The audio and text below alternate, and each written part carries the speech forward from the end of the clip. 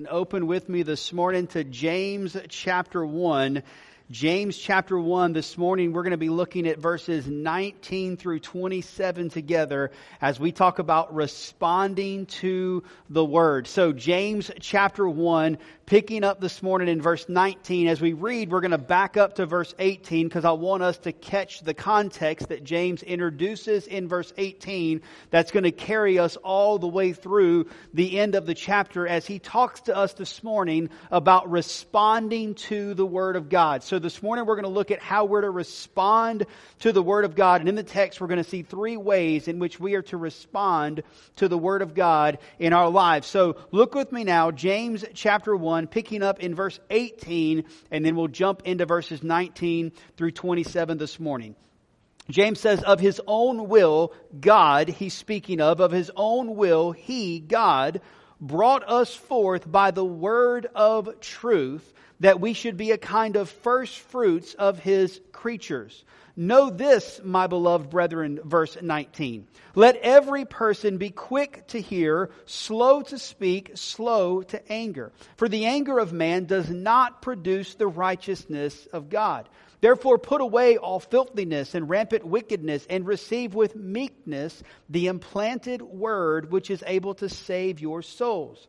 Verse 22, be doers of the word, and not hearers only, deceiving yourselves. For if anyone is a hearer of the word and not a doer, he is like a man who looks intently at his natural face in a mirror. For he looks at himself and goes away and at once forgets what he was like. But the one who looks into the perfect law, the law of liberty, and perseveres, being no hearer who forgets, but a doer who acts, he will be blessed in his doing. If anyone thinks he is religious and does not bridle his tongue but deceives his heart, this person's religion is worthless. Religion that is pure and undefiled before God the Father is this, to visit orphans and widows in their affliction and to keep oneself unstained from the world. Let's pray. Lord, we thank you so much for giving us this opportunity to walk through your word together this morning. Lord, I thank you for the worship that we have been able to offer up in song. And now, Lord, we pray that as we come before you to worship you through your word, that we would allow your word to have its impact in our life. Lord, that we would receive your word and we would respond to your word in such a way that you would be glorified, that you would be honored, and Lord, your word would have its way in us and through us, that we would continue to be transformed and conformed into your image through the word of God this morning. We love you and we thank you, Lord, for all that you are going to do. It's in your holy name that we pray. Amen. Amen. Well, again, in the text, we're going to see three ways in which we are to respond to the Word of God in our lives. Number one, we're to receive the Word with humility. We're to receive the Word with humility. Now notice in verse 19, James continues the context that he began in verse 18. One thing you're going to see about the book of James is more organized than it appears.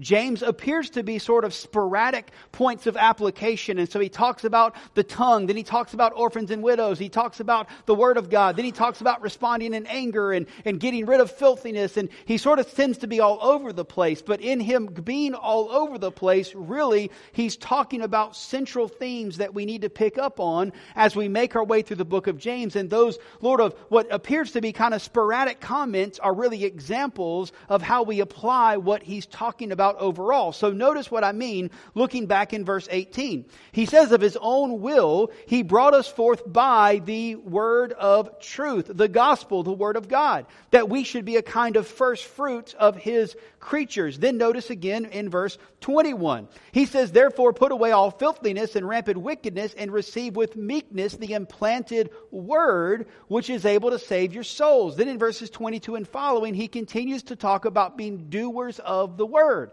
So what we see then is that verses 19 and 20 aren't just sort of randomly thrown into the context of the word, but verses 19 and 20 are to be applied within the context of receiving the word of God. So here's what James tells us in verse 18. He says, you have received the word of truth, the gospel message of Jesus Christ, and it has transformed you. You are now the first fruits, if you will, of His creatures. What God is going to do throughout the entire world, what God is going to do, setting up His eternal kingdom, we've gotten a glimpse of it in our own personal lives. Amen? And that transformation has taken place through the word of truth that God has given to us. And then in verses 19 and 20, James talks about how we're to respond to receiving that word of truth before going on in verses 21 through 20 and following to talk more about responding to the received word of God. And so notice what he says in verse 19 and 20. He says, "Brethren, I want everyone to understand this. This is something you need to put into practice. Every one of us needs to be quick to hear, slow to speak, and slow to anger." Now, given the context, this is not just good general advice for how we're to conduct our lives in this world. Now, I will say that Proverbs in the New Testament make it clear that this is good general advice. That in general, wisdom dictates that when we receive information, we're to be quick to listen to that information without jumping to conclusions. We're to be slow to speak. In other words, we're to think through what we've received before we respond, right? Your mom or grandma might have taught you to count to 10 before you say something. Count to 10. Do something before you respond, but don't just blurt out the first thing that comes out, right? First thing comes to mind, not normally the best thing. So think about it before you speak. And then in all things, we're to be slow to anger. That's great advice. Amen? You can put that on a coffee mug and drink out of it every day, and you probably would live a more wise life if you did that. Like, that is a good thing to live by, and it is certainly supported by Proverbs and the New Testament. That's a good idea. But it's not exactly what James is talking about here. James is talking about how we're to receive the word.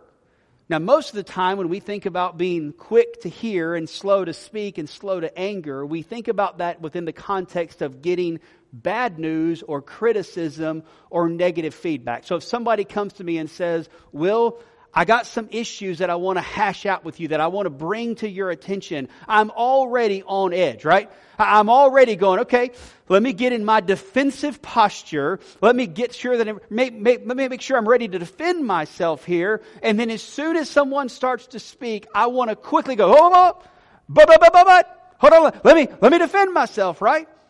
And so normally that's what we think of when we think of being quick to listen, slow to speak, and slow to anger. Somebody's bringing something to us that we don't want to hear. Well, in the same way, that's exactly what James tells us the Word of God is going to do in our lives sometimes.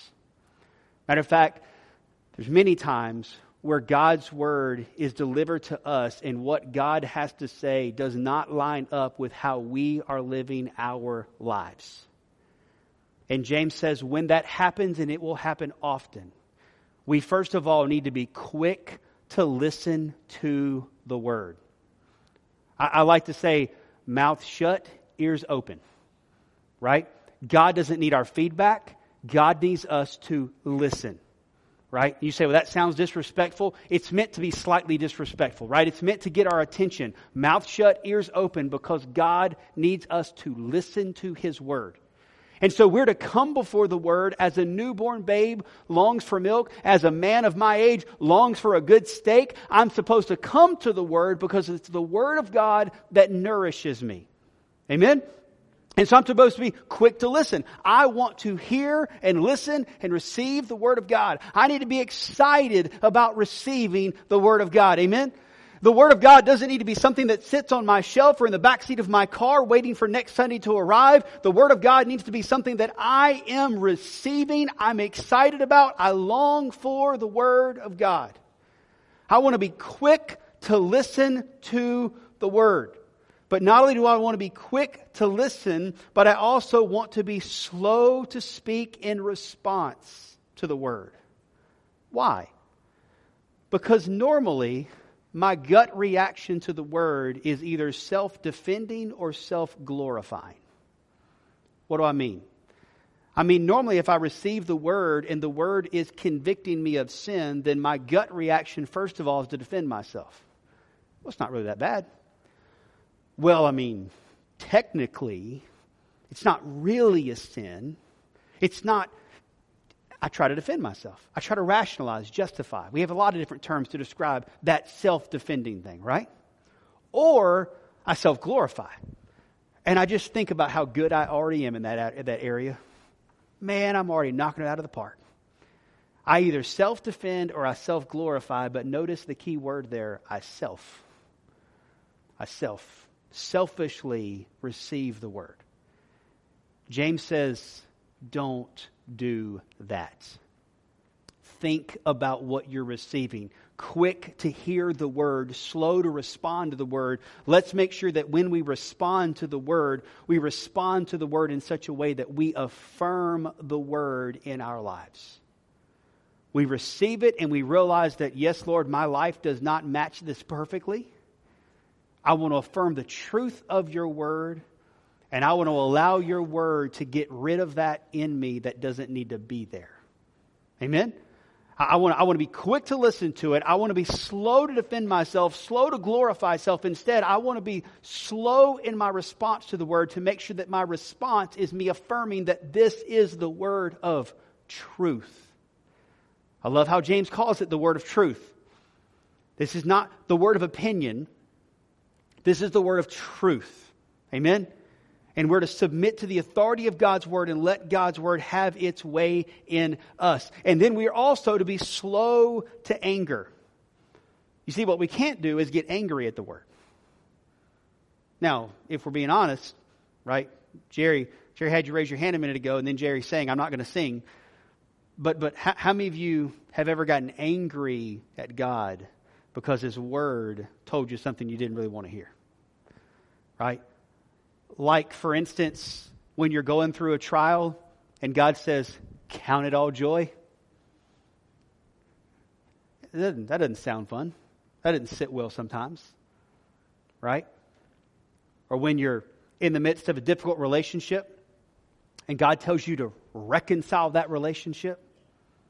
Right? When somebody slaps you on the cheek and God says to turn the other cheek instead of slapping back. Right? Now we may not get angry at the word in the way that we would get angry at one another. But oftentimes we get angry at the word. We do it in a more civilized way. But a lot of times we respond to the word by saying, I'm not doing that. In anger to the word. And James says here, don't get angry with the word, but understand that the word of God will sometimes hurt. Remember, it is a sharp two-edged sword, piercing to the division of soul and spirit and joint and marrow. Right? It is intended to cut away the parts of our life that don't need to be there. It's intended to poke and prod us so that we will see the parts of our lives that do not yet line up with Scripture, that have not yet been conformed to the image of Christ, that need to be transformed. And oftentimes that is uncomfortable and it is painful. Amen? But we cannot respond to that in anger. Why? Because notice James says the anger of man does not produce the righteousness of God. What then does produce the righteousness of God? It's the word of truth. It's the word of truth. So notice what James says. He says in verse 21, therefore, put away all filthiness and rampant wickedness. Get sin that God's word identifies, that God's word shows you in your life. Get rid of that. That's the proper response to God's word.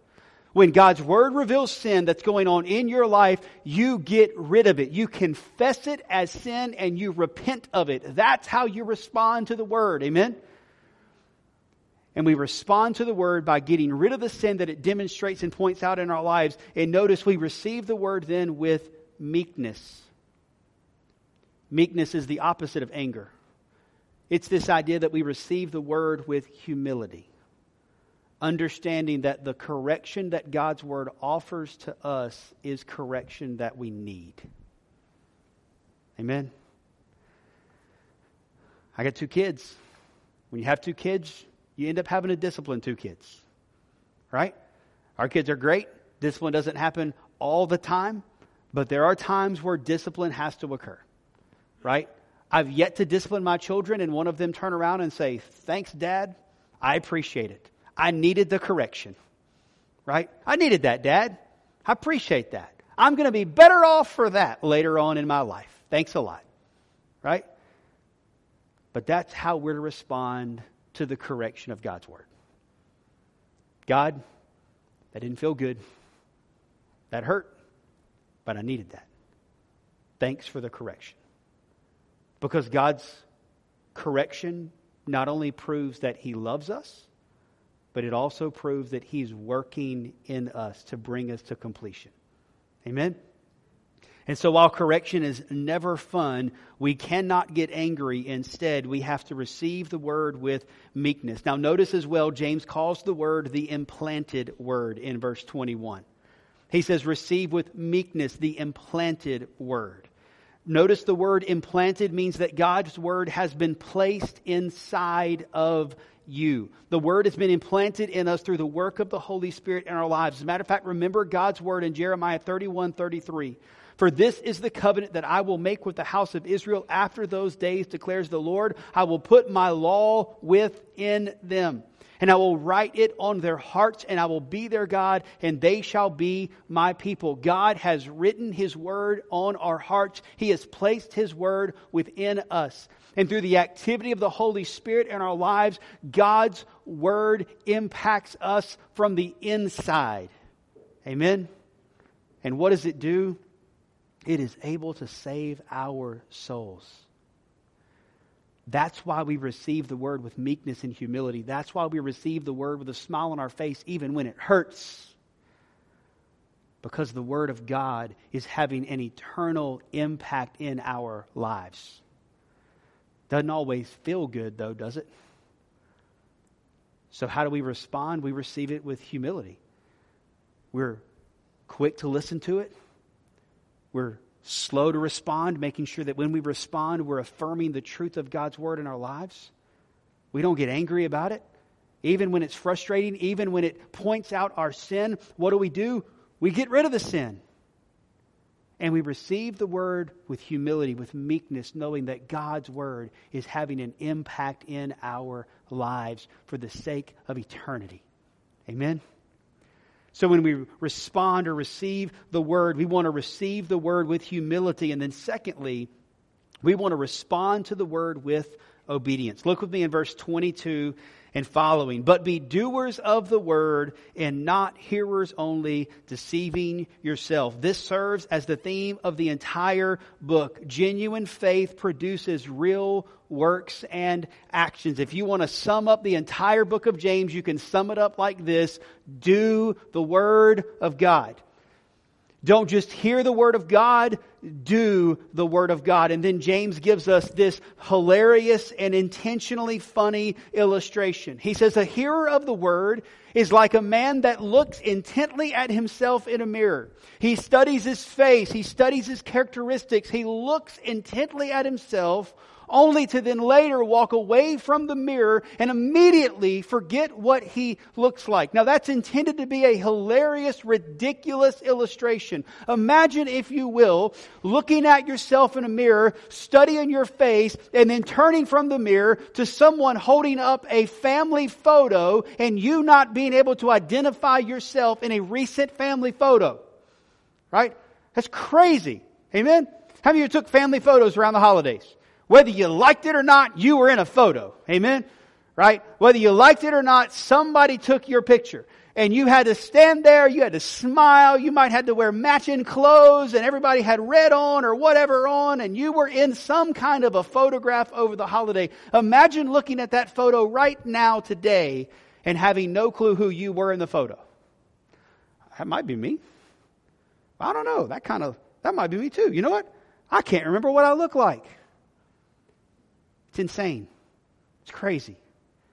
And so is the person who hears the Word of God and doesn't respond by doing the Word of God. That's the point. It's ridiculous. Amen? It's of no value. It's pointless. It is absolutely absurd to hear the word and not do the word. So notice a few things that are important as James tells us that we are to be doers of the word. First, James encourages us that we must look into the word intently. Notice the illustration.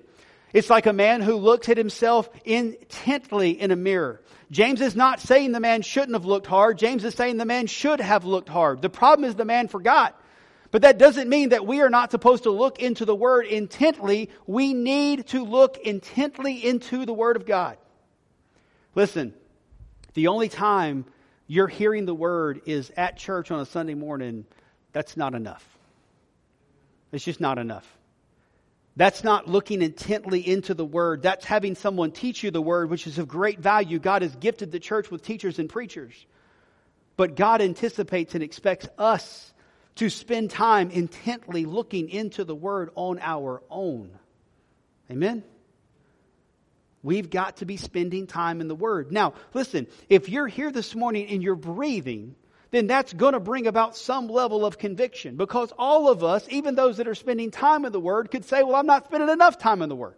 Right? That's fine. We can acknowledge that. Here's what I want you to do. Whether or not you're spending any time or a lot of time in the Word, I just want you to make sure that you are spending time in the Word starting today. So you can feel that conviction. Don't get angry. Amen? And notice, by the way, most time you don't get angry at the Word. Who do you get angry at?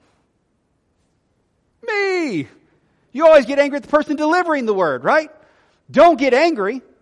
Instead, receive the Word with humility. And acknowledge, I'm not spending any time in the Word. I'm not spending enough time in the Word. My question is, are you intently looking into the Word of God? If you are, praise the Lord. Keep doing it. If you're not, start tomorrow. You say, where do I start? Start in the book of James. Just go back and read chapter 1. Then chapter 2, chapter 3, and so on. Just spend time intently looking into the Word of God. Ask yourself the question, what is God trying to show me in this passage? What does this passage teach me about God? What does this passage reveal about me? What in this passage is identifying some sin that I need to stop or something I need to start obeying? Just start asking yourself the question, what is God's Word doing in me? What is God trying to say to me through this text? And look at the Word intently. And then secondly, notice James in this illustration says that we're to remember the Word. What was the problem with the hearer? He looked into the mirror intently. He did that right. But then he immediately forgot. James says that's a problem. That's pointless. That's a waste of your time. And so if you're not remembering the Word, then there's a problem. Now, there's a couple of reasons that we might not remember the Word. One is that when we are looking into the Word, we're not actually looking into the Word intently. How many of you have ever read a passage of Scripture, got done with it, and said, what did that say? Right? You can do the same thing with a book, by the way. How many of you have ever read a chapter in a book, got done with the chapter and went, oh man, I wasn't paying attention? You say, how in the world can you read and not pay attention? I do it quite well sometimes. Right? And so we have to make sure that we're looking intently. It also helps for us to memorize the Word of God. Matter of fact, David says in Psalm 119 verse 11, I've stored up your word in my heart that I might not sin against you. Listen, there is great value in memorizing the Word. Just remembering and memorizing the Word. There's also really good value in making sure that we understand the Word and that we remember the Word that's been taught to us. How many of you have ever woke up on a Monday and forgotten what the preacher preached on Sunday? Right? Or maybe at lunch. You know something even more ridiculous? I've done it when I've been preaching. Seriously, come quiz me. Ask me what I preached on 3 weeks ago. And I'll go, let me check. It's so easy to forget. Amen? It's so easy to forget the details. We don't have to remember every detail. But we want to make sure is that when you're hearing the Word, whether it be through a lesson or through a sermon, whatever it happens to be, that you're listening intently enough that you remember what was said. You remember the basic truths of the passage. You're able to understand and remember what the Word of God teaches. You don't need to remember every single term in there, but you at least need to come away from this morning remembering that we are to be doers of the Word. Amen? If you come away from this morning thinking, I need to spend more time in the front of the mirror, you missed it. right? You heard the illustration and you missed everything that was important, right? So at least let's take away from this passage this morning that we are to be doing the Word of God. And so we're supposed to be intently looking into the Word of God. We got to remember the Word. And then third, we must obey the Word in action. Notice the phrase at the end of verse 25. He says that the one who looks into the law, or the perfect law, the law of liberty, and perseveres, being no hearer who forgets, but a doer who acts. A doer who acts. James is talking specifically about action. This is not liking the Word. This is not agreeing with the Word. This is doing the Word. You can say, I like the Bible. I like it. It's got some good stuff in there. You can even agree with it. Yeah, I think the Bible's true. I think it's God's Word. It's great. But are you doing the Word? Is the Word producing action in your life? Don't fool yourselves into thinking that just because you profess faith in Christ and you claim Christ means that you have a relationship with Christ. You say, what do you mean? I mean, James tells us that if we're not doing the Word, then our faith is not genuine. You say, well, what does James know? James knows what Jesus knows and what Jesus taught. As a matter of fact, Jesus says this in John 14, 23 through 24. Jesus answered, if anyone loves me, he will keep my word. And my Father will love him, and we will come to him and make our home with him. Whoever does not love me does not keep my words.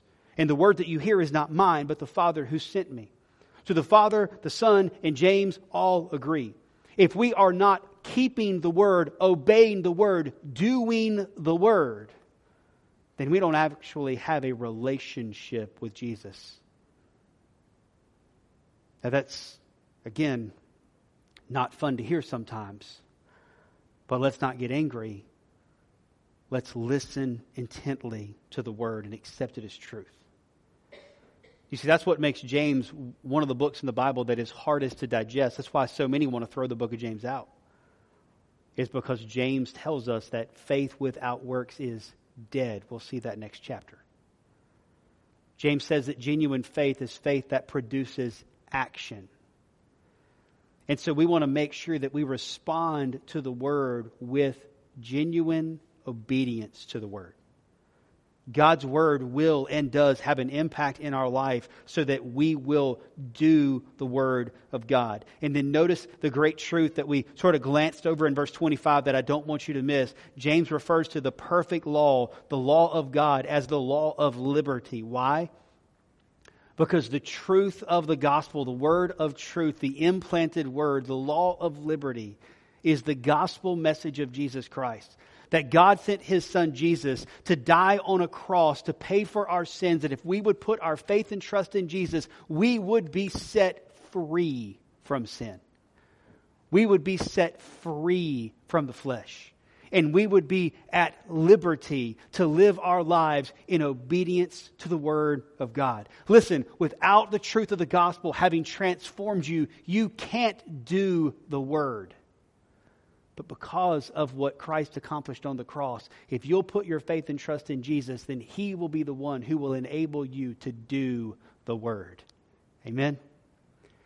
And so what we see is that we're to receive the Word with humility. We're to respond to the Word with obedience. And then thirdly, we are to rely upon the Word for transformation.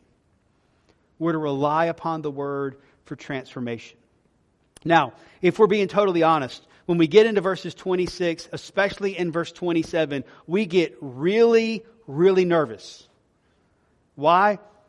Because James starts talking about pure and undefiled religion versus worthless religion that does you no good. And then James calls us out and asks us to do that which seems really, really difficult and extreme.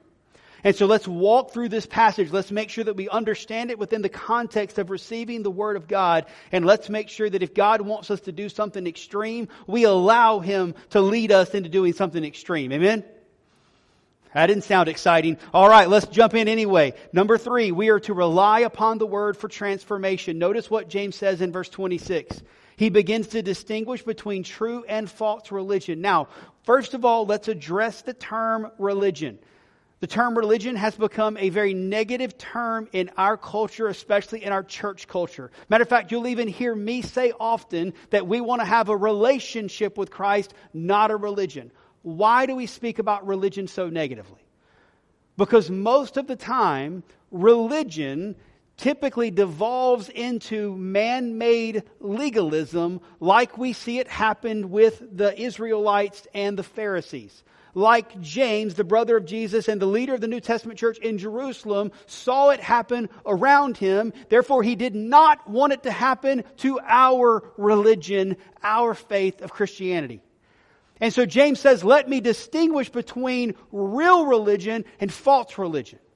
And here's what he says, beginning in verse 26 with some key examples. He says, first of all, if you think you have religion, but you don't bridle your tongue, then you deceive your heart, and your religion is worthless. Harsh, but true words.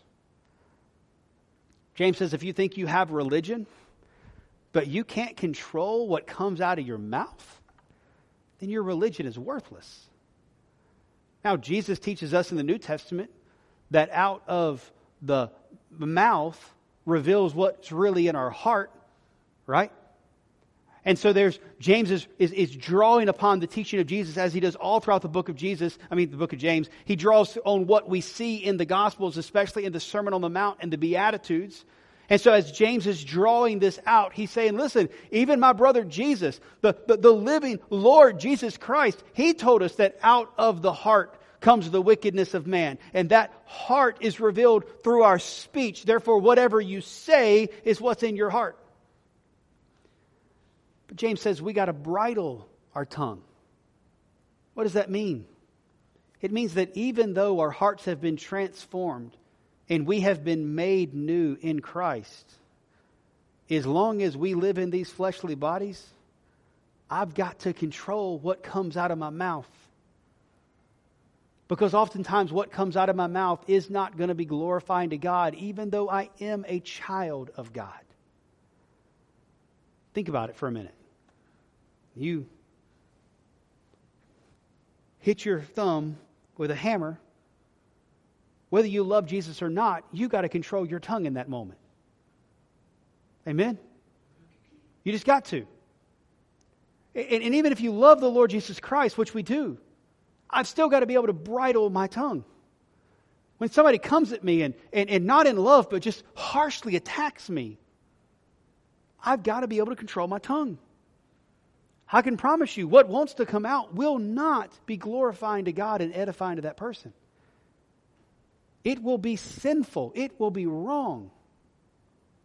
And so we have to be able to bridle our tongue. You see, bridling your tongue has to do with more than just controlling outbursts of anger. It has to do with avoiding gossip and backbiting, speaking before we think, hateful speech aimed at a person or a race, voicing our opinion or frustration on social media, etc. There's so many ways that we allow our speech to get out there, especially nowadays where everybody feels like we got to share everything we've ever felt in front of the entire world, including whether you liked your last meal or not, right? We got to share everything because apparently everybody wants to know all that we do all the time. And so we're speaking, whether it's through typing or texting or speaking out loud, we're speaking all the time.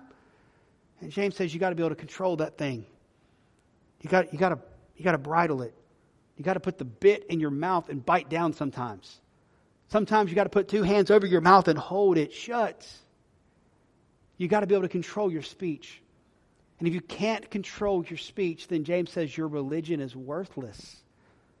That's rough, but it's true. James moves on to discuss 2 other examples. He first of all talks about the care of the needy in verse 27. Notice he says religion that is pure and undefiled before God the Father is this, to visit orphans and widows in their affliction. Orphans and widows were the 2 in that society that were most at need. The word visit doesn't mean to visit and say hello. It means to visit and care for. And so James says, if you want genuine religion that is true, that is pure, that is undefiled before God, take care of the needy. Now, what does that mean for us today? It means the same thing it did back then. It means that we're supposed to be providing for the needy that are all around us. Those that are in greatest need are the ones that we're to be providing for. Listen, the care of widows and orphans is not the responsibility of the government. It has always been and should always be the responsibility of the church. Amen? And in order for us to meet the needs of the needy, we have to do it together. And it will cost us to do it. Even now, the North Carolina Baptist State Convention is partnering with the Baptist Children's Home of North Carolina to help the over 16,000 orphans in North Carolina through the Every Child Foster and Adoption Initiative. The vision of the North Carolina Baptist State Convention and the vision of the North Carolina Baptist Children's Home is that the churches in North Carolina could cover the 16,000 orphans in North Carolina so that those 16,000 children would go to homes where they could hear the gospel and have their eternities be transformed. Amen? Sounds like an incredible thing to do. Amen? And instead of being scared of it, we ought to pray about how we could be involved in it. Instead of reading that and going, got to get away from that. Let's be quick to hear. Let's be slow to respond. And let's affirm the truth of God's word, and let's pray about how God would have us to be involved. Amen? Who knows what the Lord wants to do in us individually or us corporately to where we might could have an impact. And so we want to pray, God, how would you have us to be involved in orphan care? How would you have us be involved in caring for the widows? Now, James in 1 Corinthians, he helps distinguish between those that are widowed and those who are widows in need, as James talks about here.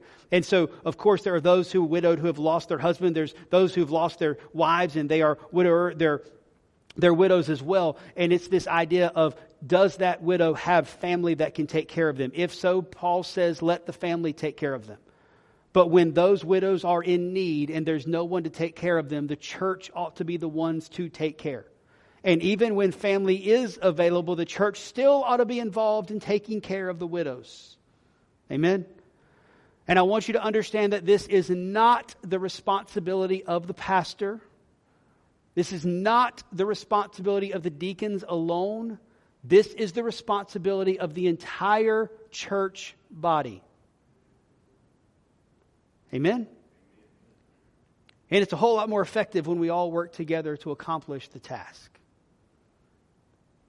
What does James tell us? He says, pure and undefiled religion before the Lord takes care of the needy that are around. And so again, we want to pray. And we don't want to just pray and hear. We want to do something. Amen? We want to do something. If you want to be more involved in providing for the widows and those elderly that are in need in our community, in our church, come see me. Come see Whit. We'd love to share with you more about how we're visiting, when we're visiting. Matter of fact, Whit's trying to put together a plan of how we can together do this together. Amen? Wow. Amen? Whoo! Let's do it together. Amen? Let's do it. Let's do the word. And let's pray about what God would have us to do for the orphans. Should we just send a check? There's nothing wrong with that. They need money. Should we volunteer to be foster parents? Should we pray about adoption? What would God have us to do? I'm not asking you to do anything that God doesn't lead you to do. I'm simply asking all of us to be receptive to whatever God would lead us to do. Amen? God, what would you leave me to do? And then the third thing that James points out here that we ought to prove, that proves our religion is pure and undefiled, is not only that we would take care of the needy, but we would keep ourselves unstained from the world. The idea here is that we would not allow the world to have a negative effect on us. Well, that's going to be hard. I want to be in the world, but not of the world. I'm going to live life and do life in this world, but not be negatively impacted by the world, nor am I going to be carried away with the cares of this world. Well, I failed this week. You failed this week. That's an incredibly difficult thing to do, amen? How do we do it? Well, Paul tells us exactly how this is possible. Paul says in Romans 12:1, he says, I appeal to you, therefore, brothers, by the mercies of God, to present your bodies a living sacrifice, holy and acceptable to God, which is your spiritual worship. Do not be conformed to this world, but be transformed by the renewal of your mind, that by testing you may discern what is the will of God, what is good and acceptable and perfect. Now, you can actually turn in your Bibles to Romans 12:1 if you want to, because we're going to spend just a moment there, because I don't want to just read that passage. I want to briefly explain what that passage is teaching us and how it correlates to what James tells us here. Oftentimes people say, well, Paul and James disagree. I want to show you how much in correlation they actually are. And so here's what James says. James says that true and undefiled religion is to keep oneself unstained from the Word by allowing ourselves to be impacted by the Word of God, that we would not be hearers but doers of the Word. Amen? And here's what Paul says. Paul says if you want to be not conformed to this world, but be transformed, then here's what he says to start with. I appeal to you, therefore, brothers, by the mercies of God, that you present your bodies as a living sacrifice, holy and acceptable to God. Paul says, looking back at the mercies of God, which is everything we learn about what God did for us through Jesus for our salvation, how God had mercy on us in that while we were still sinners, Christ died for us. Those are the mercies of God. Right? Romans 3:23, for all have sinned and fallen short of the glory of God. Romans 5:8, but God demonstrated His own love towards us in that while we were still sinners, Christ died for us. Romans 6:23, for the wages of sin is death, but the gift of God is eternal life through Christ. Romans 10:9, that if we will confess with our mouth the Lord Jesus Christ and believe in our heart that God has raised Him from the dead, we will be saved. Those are the mercies of God. And Paul says, based upon the mercies of God, I want to present myself to Him as a living sacrifice, dead to self, but alive to Him. That's what genuine faith looks like. That's what faith in action looks like. Amen? Paul says once you do that, then you no longer, verse 2, have to be conformed to this world. Once you're fully living for Jesus, you no longer have to be conformed to this world. You can then live in the world, but not be of the world. Why? Because you're a living sacrifice. You've died to self. You've died to whatever the world tells you you want to attain. You've died to that, and you're now living for Christ. And your mind is able to be transformed so that you can be not conformed to this world, but be conformed into the image of Christ. How do we transform our mind? Through the Word of God. Amen? It's by spending time in the Word.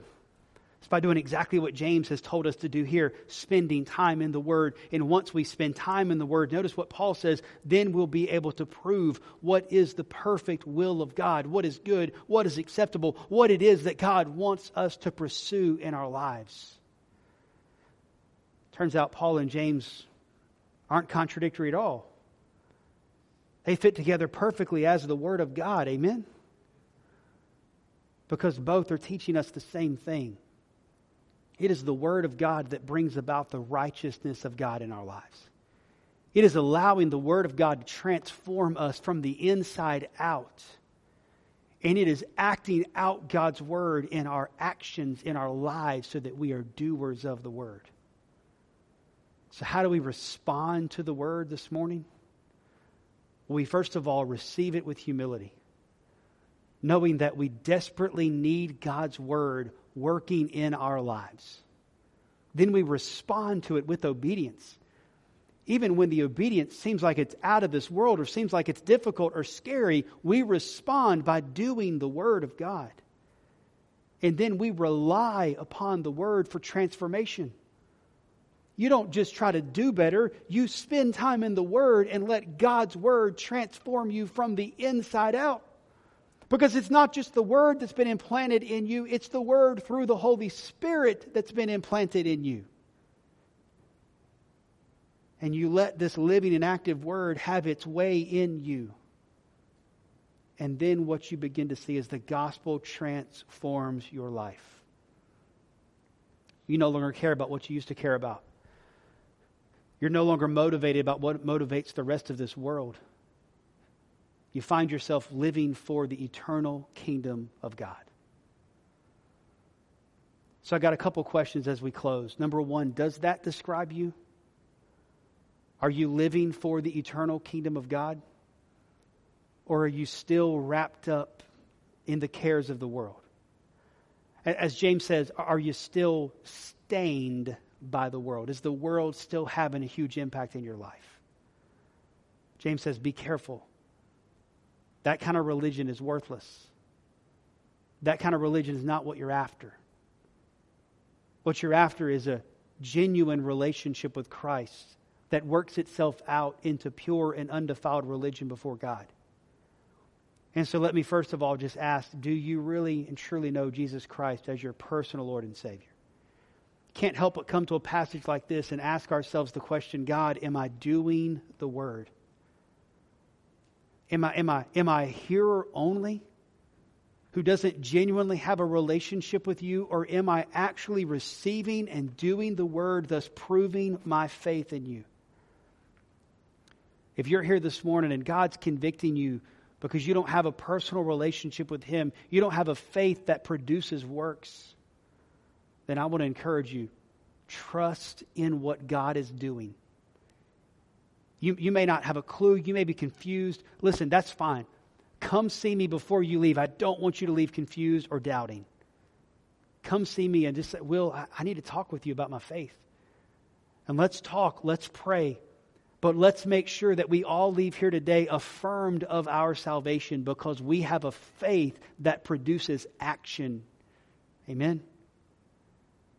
Then secondly, let me ask you, how are you responding to the Word of God in your life? Are you looking at it intently? Are you spending time in it? Are you doing your best to make sure you understand it and that you remember it so you can put it into action? Are you receiving it with humility? Are you obeying it?